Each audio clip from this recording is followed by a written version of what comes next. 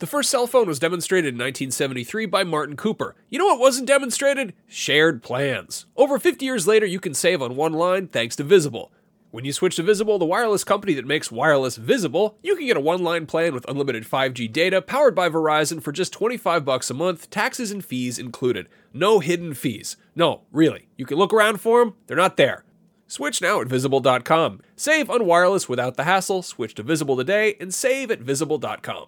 Monthly rate on the Visible plan for data management practices and additional terms. Visit Visible.com. Hey there, it's Rachel Ballinger, and I am thrilled to invite you to Rachel Uncensored, my podcast where I get real with my friends and celebrity guests, where we talk about all sorts of topics. From personal stories to hot-button issues, we cover it all. New episodes drop every Wednesday, so make sure you tune in on Apple Podcasts, Spotify, or wherever you listen to podcasts. Trust me, you won't want to miss out on the fun and candid conversations we have here on Rachel Uncensored. This episode of Beyond is brought to you by forhims.com, forhims.com. Do not underestimate the power of PlayStation.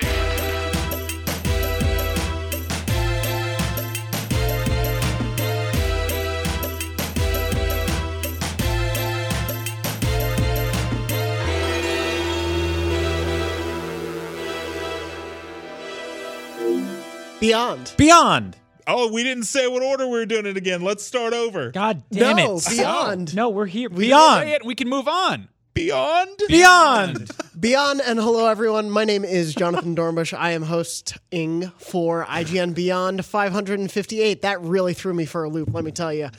We have so much to talk about this week, but before we begin, a reminder, Beyond is live every Wednesday at 3 p.m. Pacific at beyond.ign.com. You can catch it there a full 24 hours before it is available on any other platform, so be sure to go to beyond.ign.com every Wednesday at 3. Now back to the actual show.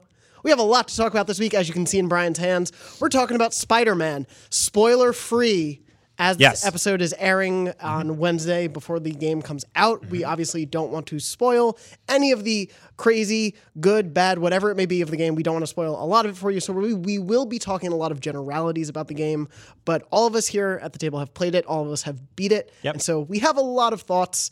We're also going to be talking about some of the games that are coming out right now, the PlayStation Plus lineup, and I was at PAX for a few days, so I will tell you about some of the really cool games I saw there that will either definitely be coming to PlayStation platforms or hopefully will at some time in the future.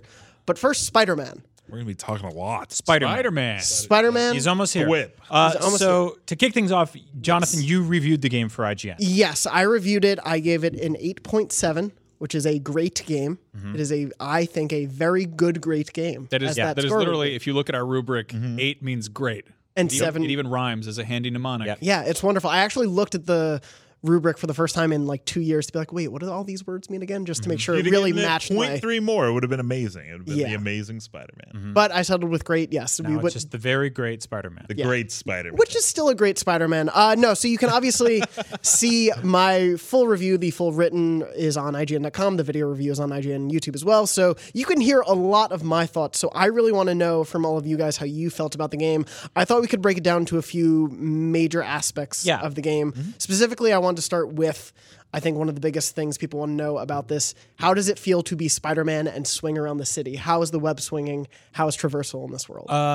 I would say better than ever, and probably some of my favorite traversal in an open world game in a very long time. And I think with open world games in general, that's a big part of it, right? Getting around is a huge part. When you look at the Assassin's Creed games, even when they make them kind of perfect in terms of traversal, there's still that kind of stickiness where you end up like running down a hallway or a corridor and you jump to kill somebody and end up stuck to a wall or something. If you look at the old Spider-Man games, that's really the ghost we've been chasing for years now, is trying to get that right again. And I think this game does that so well, with a little more realism in terms of where your webs are actually going. It does feel like they are tethering to specific points. When you if there's no tall buildings around you, he will not grab. When you whip through trees, through Central Park or something, which is pretty big in this game. This is a very big Manhattan, and only Manhattan for now. Let's see if they add more boroughs later. You'll actually see his webs kind of thwip and attach to things. And there's a fluidity to all that that's just incredible. I think like running over buildings, running up the sides of buildings, sort of like just hopping in and out of kind of like corridors on top of buildings and like just pipes and all this other fun stuff. It just feels really fun and great. And occasionally you get stuck to something, and occasionally it gets a little wonky. You'll like run up a wall, and you're like, get off this wall. There's a great rhythm to it, though. Like early on, I didn't quite know what I was doing. Like it takes some practice to get into it, and like you won't just immediately pick it up. But I think that's because it is deep enough, kind of control wise, that it really there's something there to kind of grasp onto. But I spoke to Brian Inahar at E3 about it, and I was like, would you like? I know that when Sony Santa Monica was making God of War, they spent so much time getting the axe right, like that feel of the throwing the axe. And I was like, is the web slinging kind of the same deal with this? And he's like, yes, very much. This was a thing that we focused on from day one and kept tweaking it. And I would say that as far as Spider-Man traversal goes in a game, I think that this is I don't know how you'd improve past this. Sure. Yeah. I don't know how this could be better. It improves upon itself as you keep going. Like it's one of those things, and I always like wince when I hear people say like, oh, the game starts out okay, but it gets better the more you play. Or if you put 10 hours into this game, it gets really good. Because I think that pushes people back. I think the game starts out very good in terms of traversal and gets excellent. I think you get excellent. You get excellent. Well. And I notice how much better I am at swinging around. The two big things that stuck out to me is the game does have fast travel nodes that I pretty much never used. Like I just was like, oh, it's 2,000 meters away? No problem. And then the other thing was the game starts and there's like a few collectibles. And then as you progress, it's like, here's more to get. And I never... It does this like map sweep and it shows all the collectibles, showing up. Yeah. And I never thought to myself like, this is now too much. No, like, I think I was like more excited. When it starts out, it almost is underwhelming because you see the whole map of the city and you can go out and explore everything, but you do the thing where you sort of unlock towers and there's like, here's some stuff to do.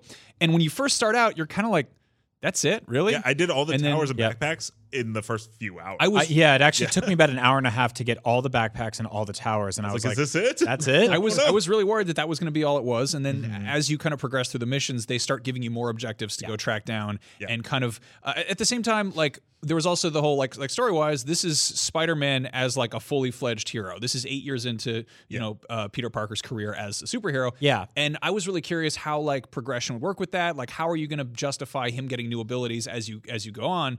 And there is a skill tree. Obviously, there's things to unlock and upgrade. And some of them aren't cosmetic so much as they are like it's almost taking off training wheels or giving you more to play with as you're playing. Like one I really love specifically is, and this aids with traversal a ton, when you're swinging around, if you do a fast, I don't know what you call it. It's like an air dash? There's the air dash. Oh, yeah, and then it's like you get like more, it's like a quick web. Yeah, or something. and you get it just pulls you forward. Right. It lets you isolate a focal point effectively and then hit it, and if you do it with the right timing, you can leap off and it's so much fun. Yeah. And then on the other side, like that's one that is very like once you get the hang of that, you're like, I am in control of this. Screw fast travel. I don't want to mess with that at all. I just want to get out there and swing around. And then there's another one where if you get the option to do like stunt combos. Yeah. And it's like totally stupid. It just gives you like an incremental amount of XP because like 2 XP. It's not a lot, but it's really cool because I've been between missions in that game and I've been like close to leveling up, which you can do in this game. I mean, the level cap I think is 50, and I'll be just a little bit away, and I'll just start whipping around the city and just jamming on combos. It's like you hold down circle and triangle while you're in free fall, and then rotate the analog stick one way, and you just do like different flips and twirls. It almost has this like Tony Hawk feel to totally. it. It's like, can I fit in one more flip before I should stop doing this? It did a 720 360 spaceman, no holds, jokey ollie or whatever. It's hard to talk about. It's hard to talk about they traversal. Also have trick names. I just want. Yes, they do. Yeah, they do. It does say that you did a whatever. Yep. It's hard to talk about traversal in this game without talking about one of my favorite elements of this game is going from traversal into combat by effectively isolating and pinpointing on your radar a random street crime that just pops up out of nowhere. And you'll get something kind of on the police blotter will show up in your radio. I don't know where that is in his suit, maybe just in his ear, or he's got a walkie-talkie. And so you'd be kind of whipping around the city, and you'll see a red spot hit up, and all of a sudden they'll be like, "Oh, then 5 guys are trying to rob this bodega," and you're like, "I got to beat these dudes." Yeah, the local burger chain is on pop. And so you can air dive from the top of the Empire State Building 100 miles an hour into a group of criminals, isolate one of them, hit the triangle button, you will dive kick into one, and then you can immediately start isolating each one in that crowd and picking them off one by one. And it doesn't hiccup. It doesn't skip a beat. And so when everybody was debating puddle sizes last week, I was just biting my tongue being like, this is one of the most technically amazing video games I've ever seen in my life. I don't know how they made it. I think people have been picking this thing apart for years. And it's just stunning, and it's so perfectly Spider-Man. It doesn't like instance into something. It doesn't phase. Like you're in a combat mode. And that's something else, like, all the missions, like there's stealth missions, there's combat missions, they never take away what you're allowed to do still. Like I expected to go to a stealth mission, they're like, you can't swing here. I would occasionally, debate that. Yeah. I mean, this game suffers from something that a lot of open world games suffer from in that whenever, it gives you all this freedom and this whole sandbox to play around in, but occasionally it's like, all right, please pay attention. This is your next objective. Do it this way. It's tricky to have boss fights. It's tricky to have like linear segments in an open world game because it's sort of trained you to make your own rules. And occasionally it gives you some more rules to follow. So yeah, but it's like you could always like if they were like, hey, there's Spider-Man, you could just swing away and stick to a wall. Like, right, it doesn't ground you. Yeah, but the thing is, narratively in this game, it does shoehorn you into missions where you aren't controlling Spider-Man with all of his powers, and you are doing some Mary Jane or some Peter Parker stuff, etc. Oh, sure. And in situations like that, I think the pacing, no pun intended, comes to a crawl, and it effectively takes this incredible fluid open world game and drills it down into something that feels almost like last gen at times, and Max, you were kind of talking about that. This game, I feel like at its absolute worst feels like it is one of the best games from last gen. Like it has sequences that feel like, there's some instant fail, like stealth sequences. There's some sort of, very kind of, there's some like sort of puzzly sequences that feel like, cool, I guess. That's all right. I wasn't like outraged at it, but it's also kind of like, this seems like an edge you could have filed off. It happens early on, too. Very early on in the game, they throw you to basically anytime you interact with technology in any capacity in this game, you have to unlock science. Yeah. And science in this game is effectively the electricity puzzles in BioShock. I was going to say they're exactly just the BioShock puzzles. And it's just getting water or electricity to flow through different squares, and you move them around, and they're cute and they're fun. It's the kind of thing that, like, if the food at Applebee's was taking too long and there was like a piece of paper in front of you and they had the puzzles on it, you'd be like, this makes sense here. But in a Spider-Man game, they throw them at you a lot, and there was no time where I was like, this is the worst thing ever, but there was never really a time where I was like, I'd so much rather be doing this everything else. That was the whole thing is going in. They were like, this is a game where you not just play as Spider-Man, but you're also Peter Parker, and it's sort of like, he's kind of, you want to be Spider-Man though. Like Peter Parker is just kind of a dork. Like I love him. He's great. Yeah. But like the whole point of Spider-Man is about like, oh, what if you could also be Spider-Man? Yeah, I think the Peter Parker stuff is best executed in the story. Yeah. And the issue with those science things, like I have a huge soft spot for the BioShock pipe puzzles. Like I did those to no end, and I played them in here everyone that was available to me, I played through all of them because I love them. But at the same time, they would come at moments where it's like, I'm just about to do a big thing. Oh, wait, hold on. Let me fix this electrocution. Luckily, they never get too difficult. No, they are very easy. I'm so happy those didn't have time limits on them. Yes. Oh, yeah. Or like the BioShock sludge going through. Yeah, that would have been. There was one time I got frustrated with one, and this prompt came up to skip it. And they're like, press this button to skip it. And I hit the button, and it goes, are you sure you want to do that? And I was like, yeah. And it was like, you really shouldn't do that. You shouldn't skip this content. I was like, dude, I'm skipping it. It's not a big deal. Like I was always afraid to push it. I didn't know what happened. I pushed it. It's okay. I was like, what here. actually happens? You still were able to beat the game. You managed 100% the game in spite of I did, that? yes, in spite of that. So I don't know if that I demand a recount. It's like you did all the it's like when you take too long, it eventually just pops up. Yeah. Like, hey, are you over this? And so it got to the point where like there were a bunch of times where they'd be like, go back to the lab. And I'd be like, no, I'm I don't okay want for now. to. Yeah. And I'd keep doing stuff. I did everything around. It was like the floor is lava. I was like, everything else I'd want to do. We interrupt this program to bring you a brief message from Hims, a new wellness brand for men. Here's a not-so-fun fact. 66% of men lose their hair by age 35, and by the time you start to notice hair loss, it's usually too late. It's generally easier to keep the hair that you have than to replace the hair that you've lost, so why not do something about it? ForHims.com is a one-stop shop for hair loss, skincare, sexual wellness, and other stuff like that might be embarrassing to deal with in person. Luckily with Hims, there's no waiting room, no awkward doctor's visits, and you can save plenty of time by just going to a website. Hims connects you with real doctors and gives you medical-grade solutions to treat hair loss and other possibly embarrassing problems. And this isn't snake oil pills or gas station counter supplements either. These are well-known generic equivalents to name-brand prescriptions to help you keep your hair. Thanks to science, baldness can be optional. If this sounds like it would help you out, order now. Our listeners get a trial month of Hims for just $5 today, right now, while supplies last. See the website for full details, but this would cost hundreds of dollars if you went to the doctor or to a pharmacy. So just go to forhims.com/beyond. That's forhims.com/beyond. Once again, that's forhims.com/beyond. Thanks for listening, and now back to the show. So Brian, a little bit before you were talking about in terms of being able to traverse and go right into like a combat scenario and be able to do that. I want to know what you guys all think about the combat specifically, because obviously before the game came out, everyone was like, Batman Arkham has returned, but it's now Spider-Man. And as I mentioned in my review, it obviously has its roots in Arkham. Like it's undeniable, but I think that it does so much that applies it to Spider-Man specifically in the way they incorporate the gadgets and how nimble he is and how it's more about dodging than deflecting necessarily. So what did you guys think of that? I totally agree. I think that the speed in which he moves through combat feels right for his character, whereas when you saw Batman doing that kind of stuff, it felt a little out of place. Batman was a lot more about like swooping down, knocking out a bunch of guys, swinging back up, and hiding in the shadows. Whereas this game, once you're out in the open, you're kind of out in the open. And it tries to pretend... It like cosplays as a stealth game every now and then. Like you'll do these sort of like rooftop warehouse missions type of things, right?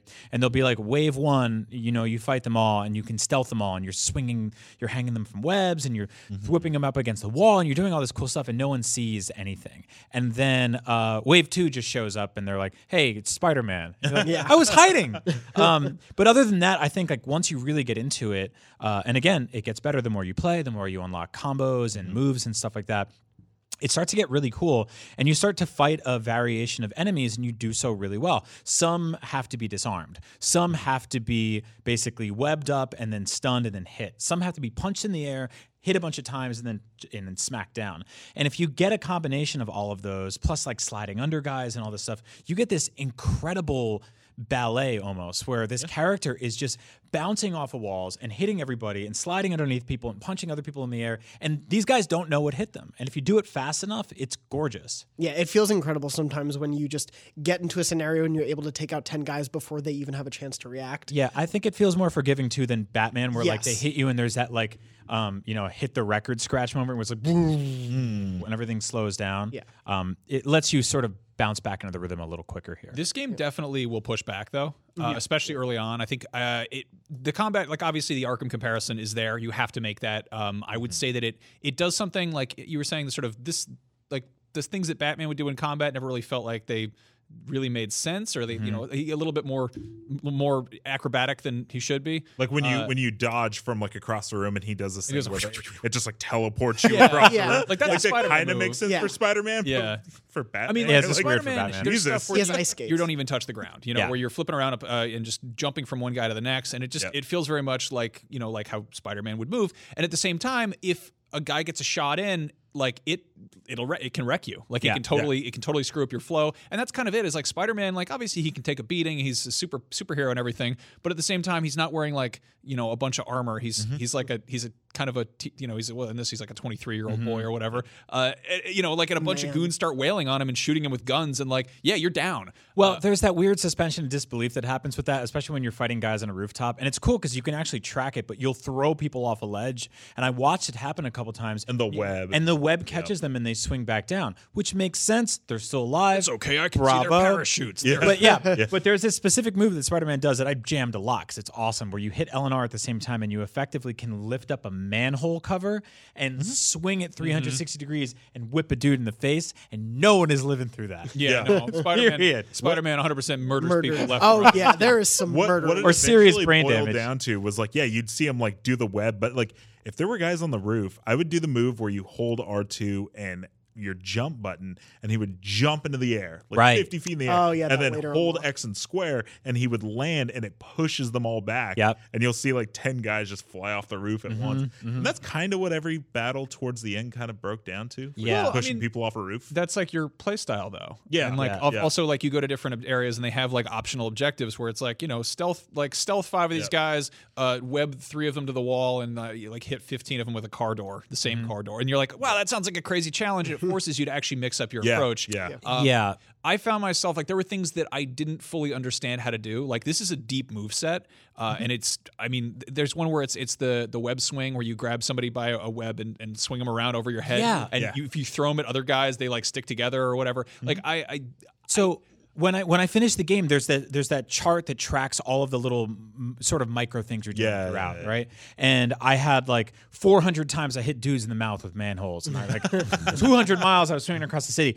0 times did I grab a guy and swing him around, and maybe I just missed the time they taught me that. I blinked. You have to web them first. Okay. They have you to be webbed, and then you hold triangle. Yeah. You don't hold the other button you always do. You like throw hold other triangle and then you tap triangle and you spin the guy around over your There head. are, speaking to what you were saying, Max, there are so many different moves. It is easy to miss a lot of them because there are like 3 different throws you can do just on the ground. Let alone I landed, in the and it air. was like, do a web whatever, and I had to go to my skill, and I was like, wait, which one is this again? Yeah. Because it does become like there's And a it's lot easy of to learn moves. them all. There's Yeah. a menu to look up all of them, but They're I mean, not like, and this it's is not like a fighting game. Yeah, this is not really a ding on the game itself. It's more us illustrating that you can play this game pretty much any way you want, which is really cool. We'll talk about the costumes in a bit, but one thing I wanted to mention was how a bunch of the costumes sort of intrinsically have a perk connected to them that let you do something special based on the theme of that costume. I don't want to spoil any of them, but some of them are really cool and actually change your combat style. Like you can actually call in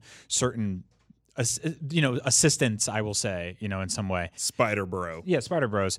And they, like, when you feel like you're down and out, you hit this, I think it's the LNR6 at the same time, and something just appears, and then all of a sudden starts helping you out. And it's really cool because it changes your flow of combat, and it gives you almost like a finisher that maybe you wouldn't have if you were wearing a different costume. The coolest and thing, though, you can switch them back. Yeah, you can switch them Yeah, around. they're not locked. The to greatest thing costume. ever is you're like, oh, this costume's ugly, but I have to wear it. Yeah. Instead, you're just like, I just need this power. Back to the costume Yeah. I want to wear. I hate that so much in games where they're like, this should be about like dress up how you want. Like this is you're playing with dolls here. Like put on the costume you want, but don't have it affect your gameplay. I think that's awesome. Also the gadgets. That's a huge I part. wanted to touch on the gadgets. Using those was my favorite. I totally thought they would make things too easy, and they don't. Like the game completely, it keeps pushing back. It offers like a fair challenge, but like in spite of the fact that you'll get like, I don't know, if you upgrade your, web bombs or you put down like mines or traps or like you'll have like a robot helper or whatever. In spite of having everything unlocked, the game will still offer like a good fair challenge, and it doesn't Well, just nerf the not whole all gadgets work on all enemy types. If he's got a shield, he'll block the drones and stuff like that. And you can also upgrade them incrementally, which is really fun because like you have your basic webs that you just shoot like crazy, and like I think you start with like 4 or 5 of them or 6, and then you can upgrade to like 12. But then you also get this one that's kind of like a torpedo, where if you kind of like soften a bad guy a little bit, you can hit him with one, and he'll just like spring 10 feet across the room and get stuck to a wall on a web, and it's so damn satisfying. So Getting good, two so guys good for stealth missions. Yeah. Oh yeah, getting 2 guys to stick together with that trip line is endlessly. it's so entertaining. good. I love that so much. good. Yeah, the gadgets really switched up combat for me so much. I think, especially as it went on, I'm not surprised at how good they are, especially because given Insomniac's passion for wacky wheels of weapons that are like just bizarre all the time. I'm bummed there's not like a thing that turns people into actual Wacky Wheels spiders. of Weapons was their kart racing game, right? I hope. I would Available on iOS. But so the gadgets really, I think, kept the variety, especially both in stealth and combat itself as it was going on. And there are actually a few side challenges that you can do that really test your mettle with using these in the best way possible. And those tie into, I want to talk about how you all feel about the open world. I talked a little bit about it in my review in terms of I think there are some really, really cool things you can do in this world. There are some things I think that are open world gaming 101 that we have experienced for the last decade that don't really push it in any interesting way. And doing them once or twice is okay because you're Spider-Man and that's still really fun. But doing them 30 or 40 times is not the same. To get the good out of the way, I'll say one of my favorite things that you can do in the open world is remember the fact that Peter Parker is a photographer. And he worked for a newspaper, and he's a journalist. And you get a camera in this game. And when you're diving through the air and whipping around the city, and you see like Madison Square Garden, and you want to get a cool picture of it, you can be basically cartwheeling upside down and flip out your camera, and it goes into bullet time. And you can slow down, take a photo of it, and get a little like upgrade thing because you photographed the landmark, of which there are X amount. And it's just so fun. And you can take really sloppy pictures. And he's always like, man, that was a great picture. I'm going to get a Pulitzer for this. So I like that because that makes you feel like you're Spider-Man and that he is not only a superpowered acrobat, he's also a great photographer. Yeah. I'm not a great photographer or a great acrobat. So like that would just be a blurry, like I take blurry photos when I'm sitting perfectly still and I'm like, the hell is wrong with me? But like the fact that all that stuff in the comics where he'd be like, yeah, I'll just, hang my camera up here with some web and I'll get like a photo of me beating up the lizard and sell that to J.J. Jameson. And in this, it's like, that would never work. Like, so to have that be entirely forgiving and not this like awful punishing Pokemon Snap type experience, like mad props to that. Yeah. And then also day one patch, we are getting a proper photo mode. Yes. Which I'm so excited to play around with. We haven't been able to play around with that, but there's a big trailer out about it, and it looks so cool because you can essentially create your own Spider-Man comic book covers. And like Daily Bugle, like magazine covers. Like I think in the trailer somewhere it shows him like punching out Fisk, and like you can put whoosh marks, and it looks super cool. Zap. Oh man, it's so cool.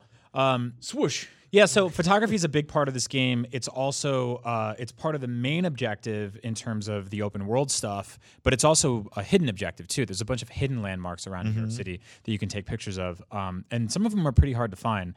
So that's really cool. I'm a little bummed on collectibles because there's those backpacks which we talked about earlier, which I found all 55 or 60 of them in like an hour. I just beelined because there's so much fun to get. They're all full of little collectibles that are very Peter Parker Spider-Man, just stuff he would have. It was tough when we were deciding on like an Easter eggs piece, and they were like, so what are the best Easter eggs? And people started naming every backpack, and I'm like, okay, we need to decide what the best ones are, because we can't be like, here's 70 Easter eggs and 40 of them be just the backpacks, because every single one of them, yes, is an Easter egg. But aside from that, they are fun to find. Yeah. Like the stuff you see in them is super cool. And then you, as you progress through the main game, crimes start appearing more and more, and narratively they start getting tougher, and they send in sort of tougher enemies, and the city sort of changes. I will say that like I was a little bummed at first that the day-night cycle doesn't exist. It's tied to the story effectively. So you could be in between story missions and it could just be rainy during that part of the story, and then it's just rainy in Manhattan for as long as you keep going until you progress the story further. But I did find I did every side mission in this game, and that's rare for me. So I will say that like some of them weren't very fun. Some of them were very fun. The combat stuff was awesome. There's something called the research missions in this game, which I found to be incredibly tecious. It was some of my least favorite stuff in the game. Those very much felt like something that you'd be forced to do in a game like last year. And I realized that's sort of like there aren't really necessarily sort of like generational tells with gameplay, but this is one of the first games where I'm like, oh, this feels like something, I don't know, like something Assassin's Creed 3-ish or like, like Prototype 2 or whatever. And it feels like with every open world game, I always leave like the time trial, speed chase, race missions towards the end because I never like doing them. And this game has a bunch of stuff where you're like, chase the 3 drones, or like defuse the 3 bombs, or there's one where they're like pigeon. Or like follow the pigeon farts, or that's one that is seriously like, the research missions are all like, they're all non-combat, I think, and it's like it's literally just go here. They're do like this, these now weird go like here. Planeteer missions, and one of them is like, oh no, the factory's pumping out like toxic fumes. I need to swing through all of them to analyze them, and so you're just playing as Spider-Man, like awkwardly swinging through these big fart clouds. While he's coughing horrendously. And it's just kind of gross and kind of funny and kind of really dumb, and I'm like, it doesn't make me hate the game, but it's definitely one of its weaker moments. That was the struggle I had with a lot of the side stuff, where it was like I didn't think anything was inherently or outright poorly designed or poorly put together, but it was just like when you're in these amazing narrative missions that have huge set pieces or really tie into the character super well, and then it's like, wait, let me chase these clouds of smoke, and then there's one where it's like do something to these trees, like put this spray on this tree, and you don't know what trees work. It's like do 9 of them. There's like 50 trees, and so you're just holding L1 and swinging around until the numbers get higher. And you're like, is this tree work? No, okay, I'll just keep running around. There are missions that feel like maybe they had some kind of more challenging component that was pulled out because it was too much of a pain. Maybe, like I could see that in the same way that like some of the puzzles, like I'm like, these feel like it should have like a major countdown clock or like more stuff going on. Yeah, and then they just didn't, and I'm fine with it, but it's weird. You mentioned the set pieces. It's weird to have a game that has such high highs and then lows like this, and then the middle, the meat and potatoes, is the swinging and combat, which is so fantastic. But some of the set pieces in this game are jaw-dropping. I want to absolutely stunning. Touch on one thing. I remember somebody was asking, like, we saw that original E3 trailer where it's all the whole chase after the helicopter and it's going through the city and there's a lot of QuickTime events, and like I know that sort of that was very much like E3 trailer material. That sort of experience, like that was very much like a kind of an on rails, like a boss fighty type sequence. But there are like randomly generated crimes that you come across that are car chases, and they're really cool. The car chases are great, and they're one of those things where I'm like, this is one of the, I don't know how they did this. Like basically, you'll get a radio call in that there's like, oh no, there's a car, police are chasing a guy through the city. And you swing up on the car, and there's like dudes shooting out the back at you from this vehicle. In some cases, it's a 2-car like entourage, and the guys in like the rear car will be shooting at you as you approach the front car, and then you have to like take care of the guys and then like flip the car over.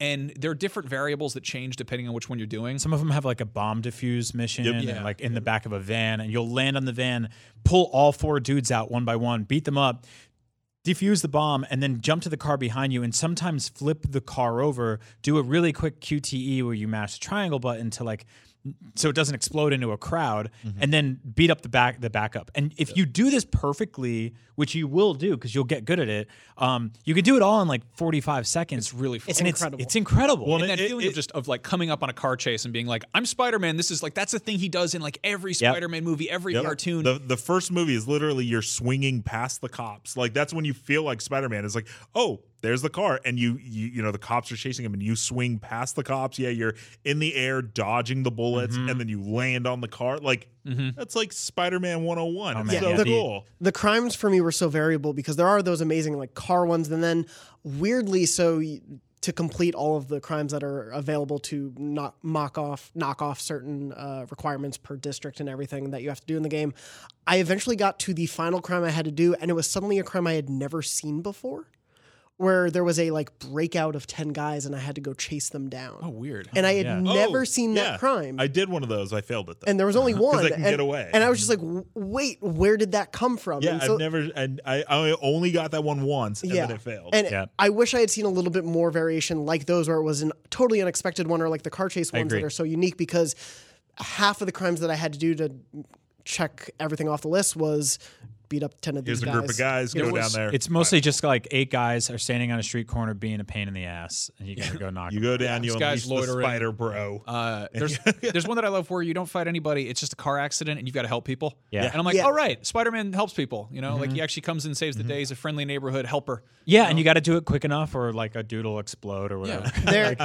It speaks to the heart of this game, which I am so surprised at how genuine it is, and there is a heart to the story. Like, it is positive in so many ways. You cry?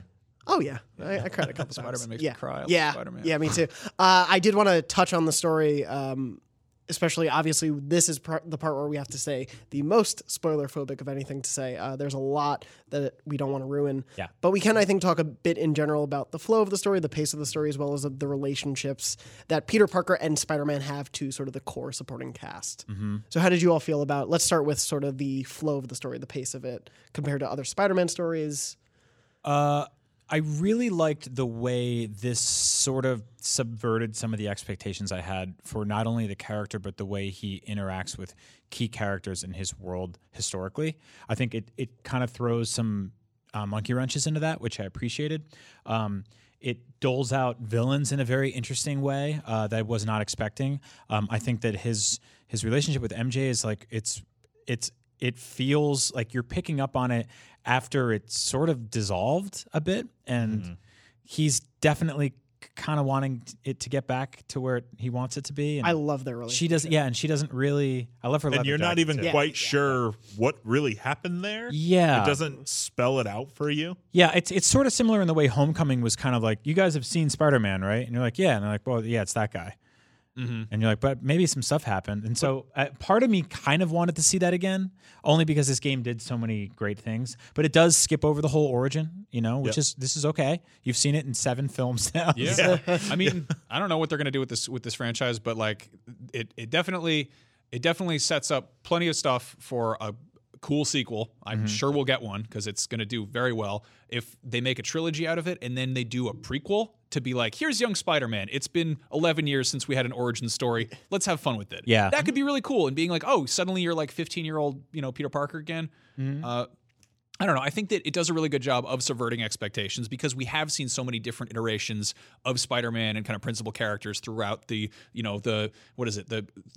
3 different cinematic reboots, and then of course there's 5 cartoon shows, at least, and then there's like multiple versions of comics, and like there's some stuff you kind of go in with, and you expect to see certain things and certain stuff to happen, and in some cases it does a really good job of walking that fine line of like, some of this you think what's going to happen, other stuff you don't, and I think that it also, pacing wise, does a really, really phenomenal job of taking its time and not trying to immediately wow you with that. I mean, it's, it obviously has lots of wow moments, but this is a 25-year-old studio handling a 55-year-old franchise. Like, we've earned a good Spider-Man game. Spider-Man has earned a good Spider-Man game. Insomniac has earned the right to make a Spider-Man game. Yeah. And all of these things come together for this wonderful synergy where it seems like everyone involved really, really gives a damn about what they're doing. And because of that, the story isn't immediately trying to pander. It's true. And every now and then you'll have like 2 or 3 back-to-back kind of stealth insta-fail missions, which I think, slow the things down a little bit. But the game is not afraid to let you celebrate how great it is at its core by giving you a break every now and then. And it'll say like, Peter Parker will be like, oh, I don't have to have dinner with MJ until 8 o'clock tonight, so I might as well solve some crimes in the city. Yep. And so it just gives you like, you can just do 2 or 3 or sometimes just 1 or maybe 20 if you feel like it. It does itself to like bake. It does its best to like bake that stuff in. Instead of just being like, I don't want to do this, he'll literally say, oh, got time before dinner. Might as well solve some crime. Yeah, it's nice that New York is not on the brink of destruction at every moment, but wait, I have at least 5 pigeons to find. Yeah, you never exactly. You don't have that feeling in it, which is nice. I think the writing in general is excellent. When it's not, it really sticks out, but for the most part, it's really, really good. These are really, really thought out, really endearing, really like earnest characters. The villains are over the top as they should be, but I think that the core characters here that you've seen in the trailer so far, the way they interact with each other is very palpable. Like they feel like they know it all, but they're also obviously still learning. They're at that age where they've graduated high school, but they're still kind of figuring everything out. This has possibly the most realistic couples fight via text. Yes. Oh, like yes. I was like so good. Panicking about that. I was like, this is too much. It is incredible that. Well, and we had the option to show it off, and I purposely just didn't. Yeah. Because I was like, I actually don't want to show this. It's such great. You call it out, and I'm like, I'm not going to show this. No, it's so. I love that moment. Yeah, I'm glad. Like peeking behind the curtain in terms of setting up the video review, I call out that idea in that scene, but we don't want to show it. We didn't show totally it. Right I'm like, I kind of like, I don't want to show this. Well, there's been such a push, I think, in a lot of modern adaptations of comics to really tell that story of like, with great power comes great responsibility, and with all that is always just these like wet fart men, and they're just like, oh, I don't want to be a superhero. Spider-Man wants to be Spider-Man, and he's having a great time doing it, but he's also a young, weird, occasionally horny, conflicted dude who's just like kind of scared under there. And when he's texting his ex-girlfriend, you buy it. Yeah. It's like, it's not like, oh, I don't want to be Spider-Man. Yeah, it's like, I'm an awkward idiot and I'm going to screw this up. Like when you're in a relationship like that, you say the wrong thing over text and it's there forever. And you feel that weight. So. I love the dichotomy that this story brings to Peter Parker and to Spider-Man, because on the one side, he's this amazingly heroic figure, and on the other, he is this dude who is afraid to text wrong to this girl. And then on one when he's hand, walking around as Peter Parker, you do forget that is Spider-Man. Yeah. That's the guy who also is like talking about talking to Yuri about going to do a thing and stuff like that. And he's just like, he's so awkward. And speaking to what you were saying, Max, in terms of the patience they take, like this is such a story of mentorship for Peter Parker in terms of him both learning to sort of be one, but also having one and wanting to aspire to be who that person is. And I think it's incredible the juxtaposition of that, but also that they allow those story beats to actually happen. And it's not just like, we need to get to the big moment of Spider-Man's career. So right. No, I love that it took have characters. That like movie approach, almost like Dark Knight, where it's like, it's going to start with this huge action sequence. And then once that's done, there's like, I'm not going to say nothing as in it was boring, but it's like that action doesn't happen again for a while. Just you do other stuff and the story builds, but it like grabs your attention. It's such a movie thing. Also, I just love that the world is lived in. I love that the first scenes is like all these Fisk posters and him and Fisk have all this like, history together and like, I'm finally taking you down. And they don't really, they don't take the time to be like, these are all the battles he's had. It's just like, he's had battles. And now you're finally taking him down. Andrew Goldfarb, who did our preview of the first 3 hours of the game, I think said it the best, where he's like, the beginning of the game feels like the end of a Spider-Man game you didn't get to play. Yeah. I love that. But not in a way that leaves you confused. Exactly. It's very much, You get it. It's comic books. Like you like it's very comic booky in the way that it's like, this guy's bad. You know who he is, and you take him down. And then the actual game starts. Yeah. It's so smart about all of that. Yep. I don't want to go on too long about it because obviously people have not yet to play it, and we will be talking about it in more spoilerific terms later on. But just any sort of closing thoughts from all of you guys, anything you didn't get to say about the game that really stuck out to you? I said this on Twitter, I'll say it again.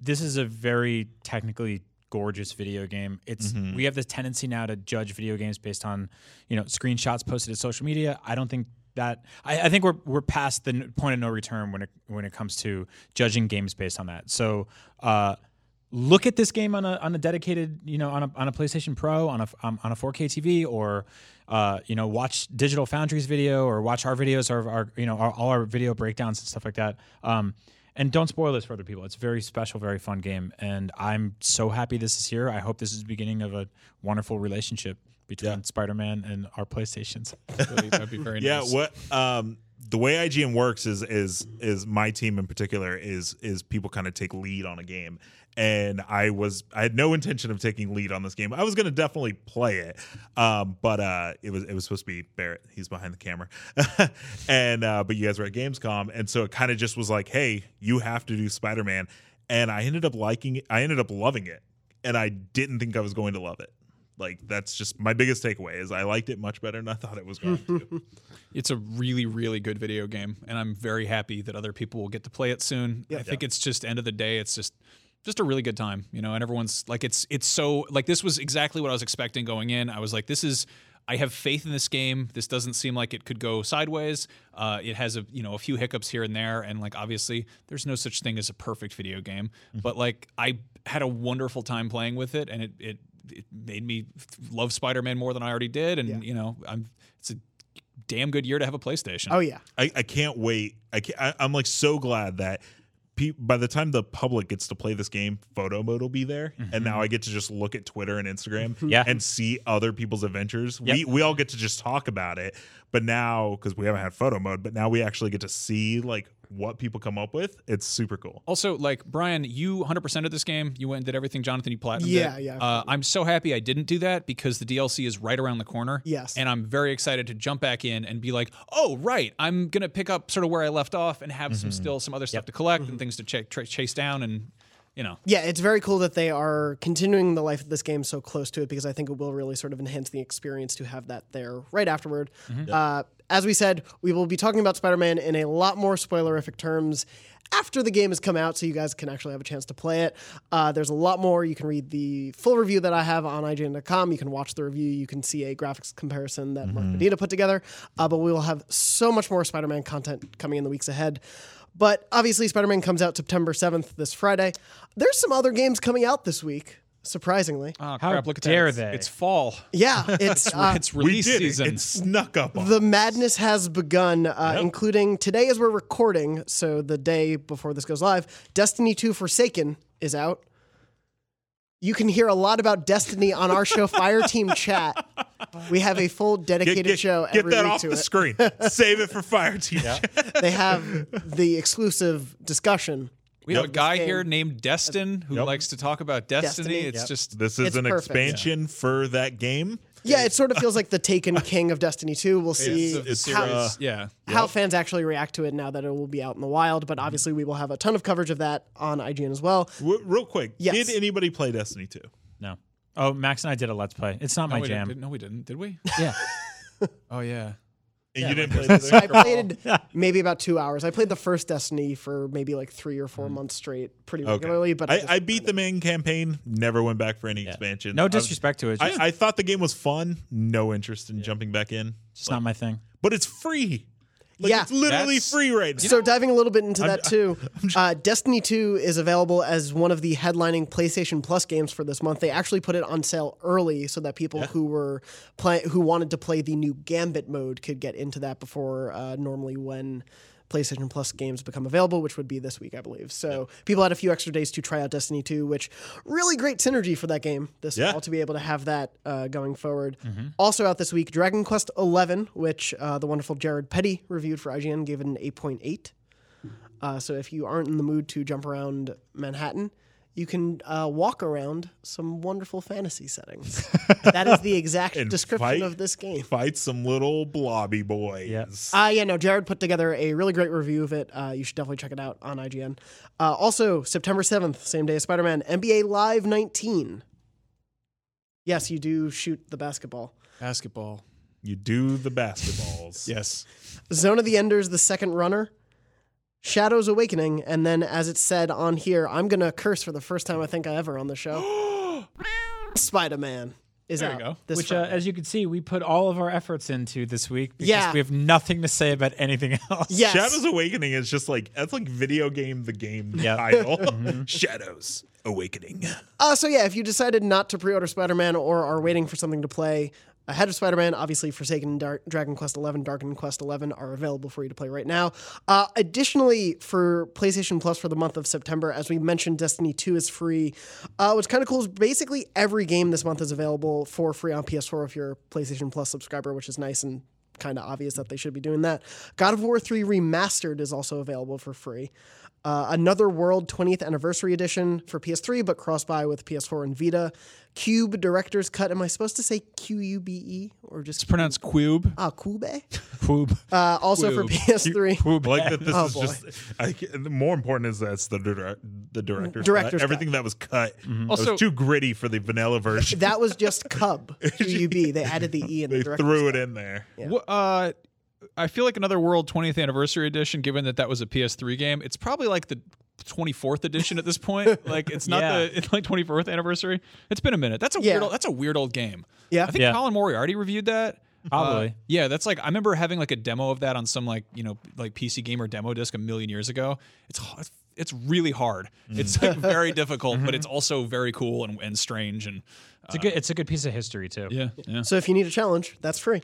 Also for Vita, in addition for cross-buy with PS4, is Sparkle 2 and Foul Play. Foul Play, I assume, has to do with chickens. I hope so. They didn't. No, it's not spelled that way though. Yeah, but is it just about it could just be farting? foul. Just gross. I wish disgusting. the game. I wish there was a colon there, and it was Sparkle 2 : Foul Play. Like that's a video game. Oh god, combine every game on this list right. and make an incredible game. Also, as they've been sort of available already for a little bit, they are currently also still available for PS Plus. Here They Lie for PSVR, and then Knowledge is Power, which is one of those PlayLink mobile games, sort of like That's You, where it's like a quiz game against your friends. That To You was always such a blast. I haven't gotten into Knowledge is Power yet, but I'd like to try it.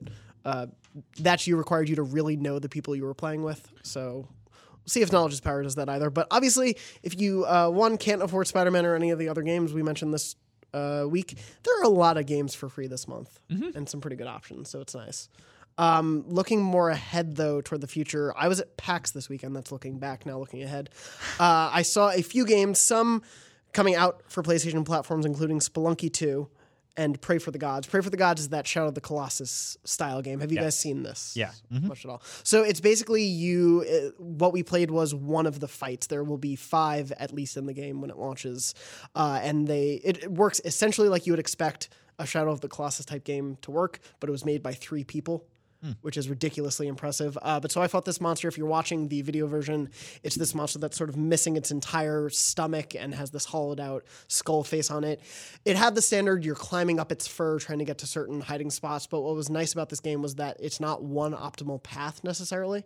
So you can be climbing up the fur, or you have a grappling hook in this game. And you can shoot at a little spot on the butt of this monster and grapple up to it. It's really nice to have. It seems like there's going to be a few more items. There's a deeper RPG system to it that they hinted at. We didn't really get to see it in this demo, but you're going to be able to sort of actually acquire things more in the world, and there will be sort of minions and lower mini bosses for you to fight in addition to these big colossi. Good, I hate those minions. There will be one-eyed yellow goblins everywhere.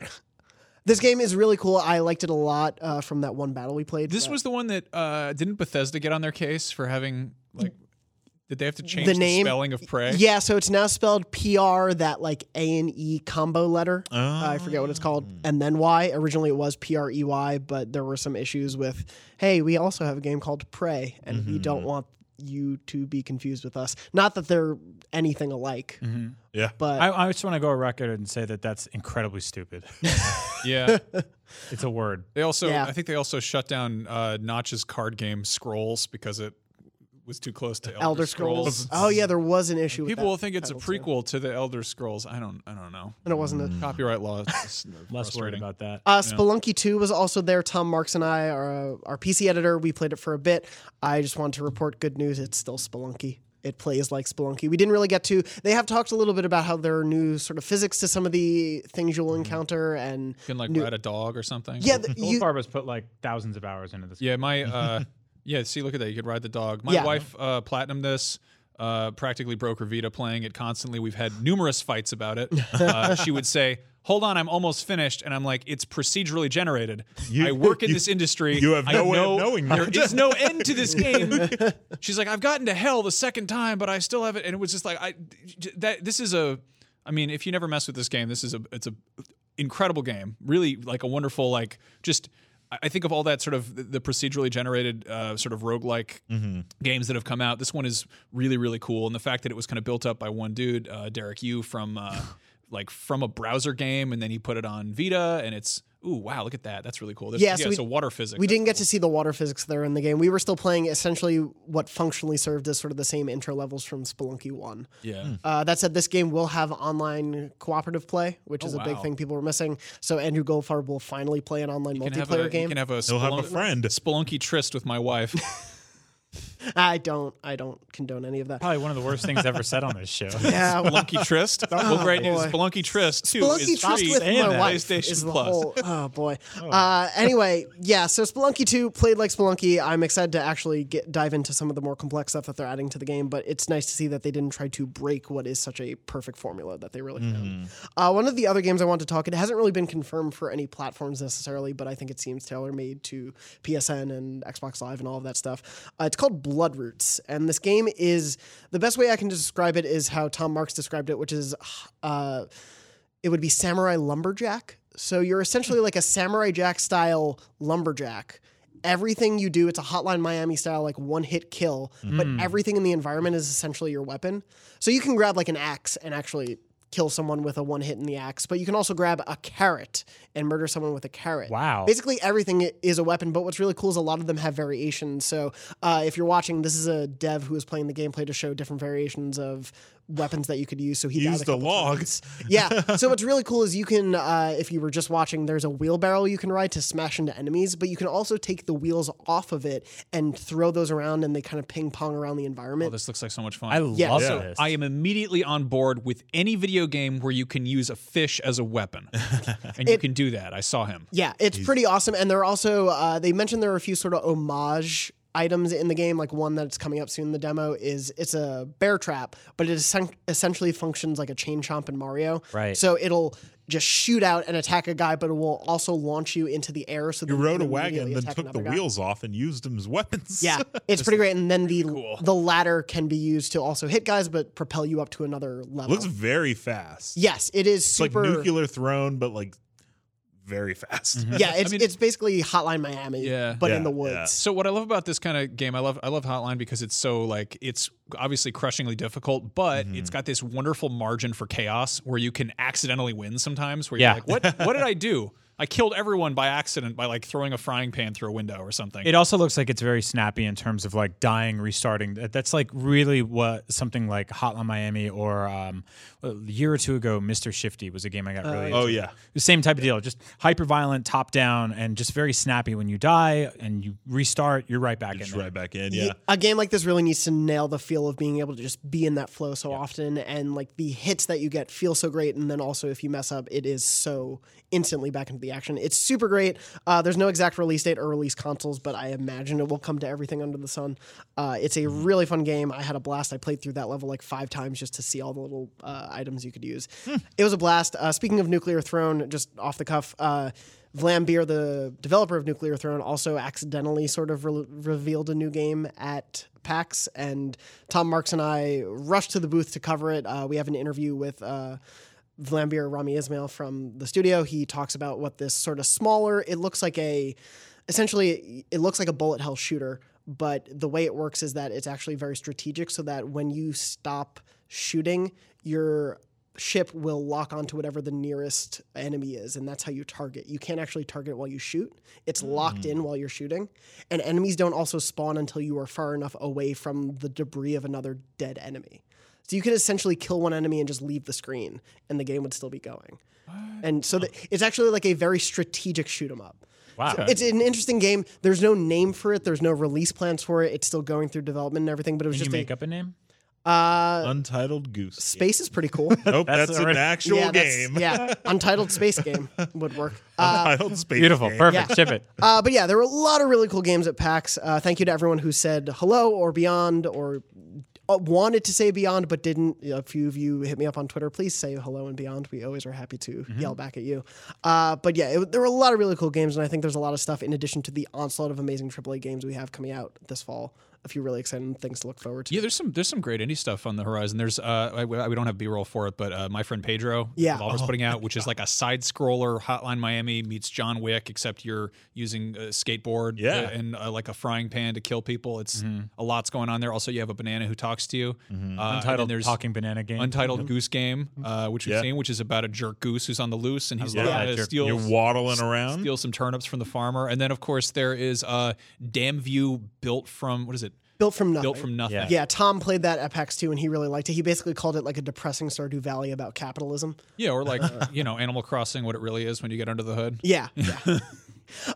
He really was sort of impressed by that too. We also saw like Streets of Rage 4, which plays like Streets of Rage, which is nice. Good. Really weird if they just scrapped the whole thing and they were like, yeah, Streets of Rage is kind of calmed down. It's now a turn-based visual novel. Okay. Streets of calmness. But yeah, there were a lot of really cool games. There's a lot coming up on that horizon. Obviously, we mentioned everything releasing this week, including Spider-Man. So to wrap up the show, we wanted to do a Spidey-focused rendition of Rapid Fire.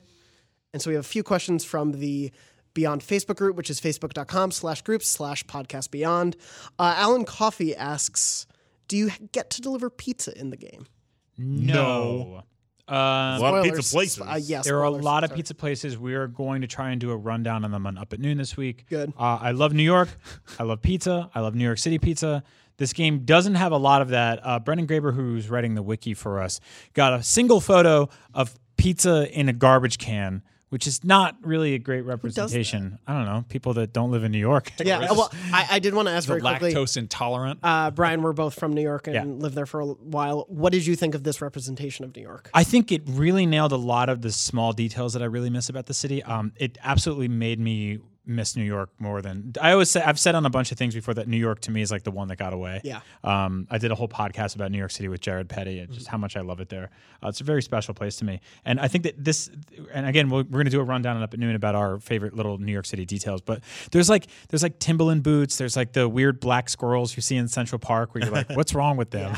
There's like weird liquor stores that look like they're out of business, but they're still open. Yeah. There's bodegas with like 6 items in them that you're like, this is a drug front. Like there's a lot of really cool stuff like that. I don't know how much of that is accidental and how much of it is just there, but it really feels like a really actual living, breathing representation in New York. I can definitely tell that they went there and they took some pictures and some videos. Yeah, they definitely like glossed over a few intersections or changed things around for story purposes and everything. And obviously NYU is now ESU, so like some of my old college buildings are not there in any way. Yeah, I tried to find my old apartment and which was on 27th and 2nd or 3rd, and it was it just basically jumped from 25th to 28th. And there's just like a building there.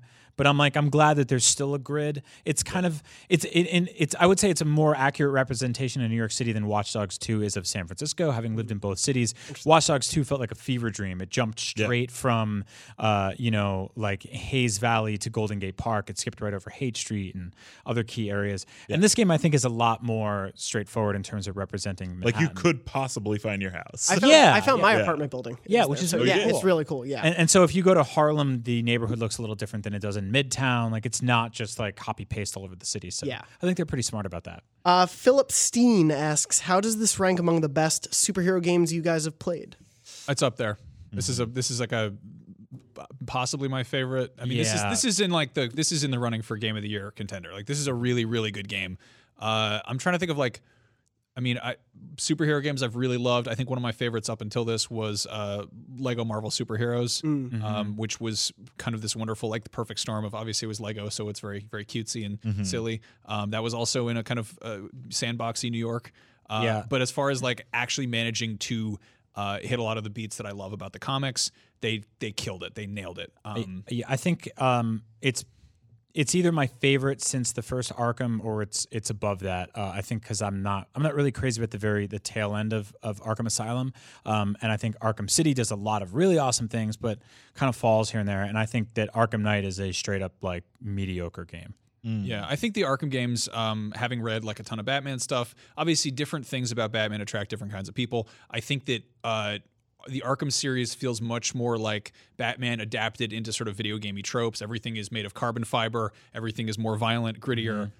When you punch somebody, it sounds like a shotgun went off. Spider-Man has that a pinch, but it still manages to have a lot of kind of the levity and charm of the comics. Yep. I mean, going from just across, the myriad different versions he's been in print, it's just it's really good. Yeah, there's surprisingly not a ton of comic book games. I mean, I'm thinking like Saints Row 2 or 3, which is the one that feels very superhero-y. Yeah, that's 4. Yeah, I was thinking stuff based on actual. Yeah, me too. Yeah, I think it doesn't eclipse Arkham Asylum or City for me, but it is 100% up there within, I would assume, like my top 5 superhero games easily. Yeah. But also, there aren't that many others that stick out like those games did. Spider-Man Cartoon Maker for Windows 3.1. Sure. Yeah, that's a huge one. Yep. Spider-Man 3. I sat next to Greg Miller for years at IGN when he played every Spider-Man game that came out during the kind of dark ages. That every year, it was like Web of Shadows. Yeah. And I was texting him about this game the other day, sort of just like it's cool to talk to somebody who is so excited about this, who was there for the dark ages covering these games when they were pretty mediocre. So I mean, I'm glad that Marvel is kind of whipping their games offering into shape. It sounds like they're actually really committing to being like, hey, we've got a beloved catalog of characters. We've nailed it on the movie front. For whatever reason, we can't figure out games, and it looks like this is starting to kind of turn things around. I have high hopes for whatever Square and Crystal Dynamics are doing for Avengers Project. Amidst all of those, they made a really good Spider-Man game for PS2, and then for whatever reason they kind of got off the beaten path and forgot what they were doing. And obviously some of that is limitation. Some of that was Activision being like, this has got to come out this fall. But yeah, that Deadpool game that High Noon Studios put out could have been really, really awesome, but it still had that feeling of like, this is a licensed game. Yeah. And this is a game that does not feel like it is a licensed game. It feels like a proper tried and true game. Yeah, I think it sets a really great benchmark for what Marvel games can do from here. And I think also sort of, says, hey, going forward, these other games that we put out have to live up to this. I think it's like with the movies. What Max just said is like, you can go and watch a Marvel movie even if you're not a comic book fan. I will admit I am not the hugest comic book fan, but like that doesn't stop you from enjoying this game. Like anybody can play this game and have fun. Yeah. There is so much more to talk about when it comes to Spider-Man on PS4. We will have a lot more discussion on this show and IGN in general, so be sure to stick around for all of that. Where can people find the rest of you guys when you're not talking about Spider-Man? Brian, where are you? Oh, I don't have an answer to that because this week we'll be talking more about Spider-Man. Oh, okay. So where are you also talking about? We will be on Up at Noon this week, which is Thursday at 12 p.m. Pacific on IGN, YouTube, and Twitch. We stream live every Thursday, and it's just a goofy talk show that Max and I do. We'll be talking a lot about Spider-Man. I'm also on Nintendo Voice Chat, and you can find me on Twitter at Agent Bizzle, where I am also talking about that Spider-Man. Mark, where are you talking about Spider-Man and just hanging out? Probably just on Twitter at Mark_Medina. I'm like the podcast. Hey, we need a fourth, so I can't say like watch me on this show, but yeah, at Mark_Medina on Twitter. Gotcha. And Max, where can we find you talking about Spidey? Also over on Up at Noon doing that. And I'm just Max Scoville on Twitter. Really quick, we had one question from David Negrete. He said, if I open up my statue in the collector's edition of Spider-Man as soon as I get the game, will it be a really big spoiler? Not exactly, but you should still save it for when you beat the game, and then it'll be a fun prize that won't ruin anything. I would agree. Yeah. I actually haven't seen one in person, but don't just wait till you. He's holding Mary Jane's skull. Oh boy. Yeah. Well, it's cool that they used real hair, though. I thought that was a nice touch. I know. It's that little piece there. It's expensive. Yeah. If you want other fake spoilers about Spider-Man, I am at JM Dornbush on Twitter. This has been Beyond episode 558, of which I have been hosting it.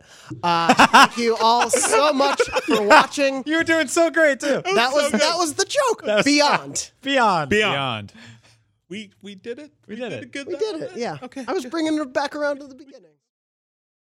Hey there, it's Rachel Ballinger, and I am extremely excited to invite you to Rachel Uncensored. It's my podcast where I sit down and get real with my friends and celebrity guests, where we talk about all sorts of topics. And sometimes we might be under the influence when we do so. We cover things from personal stories to hot button issues. And it's the only place on the internet you can find an uncensored version of me. It's a side of me that you might not have seen before because it's not the most family or brand friendly. But don't worry, I'm still sort of slightly a decent human being. If you're intrigued, then make sure you check it out. New episodes drop every Wednesday. You can find it on Apple Podcasts, Spotify, or wherever you listen to podcasts. Trust me, you won't want to miss out on the fun and candid conversations we have here on Rachel Uncensored.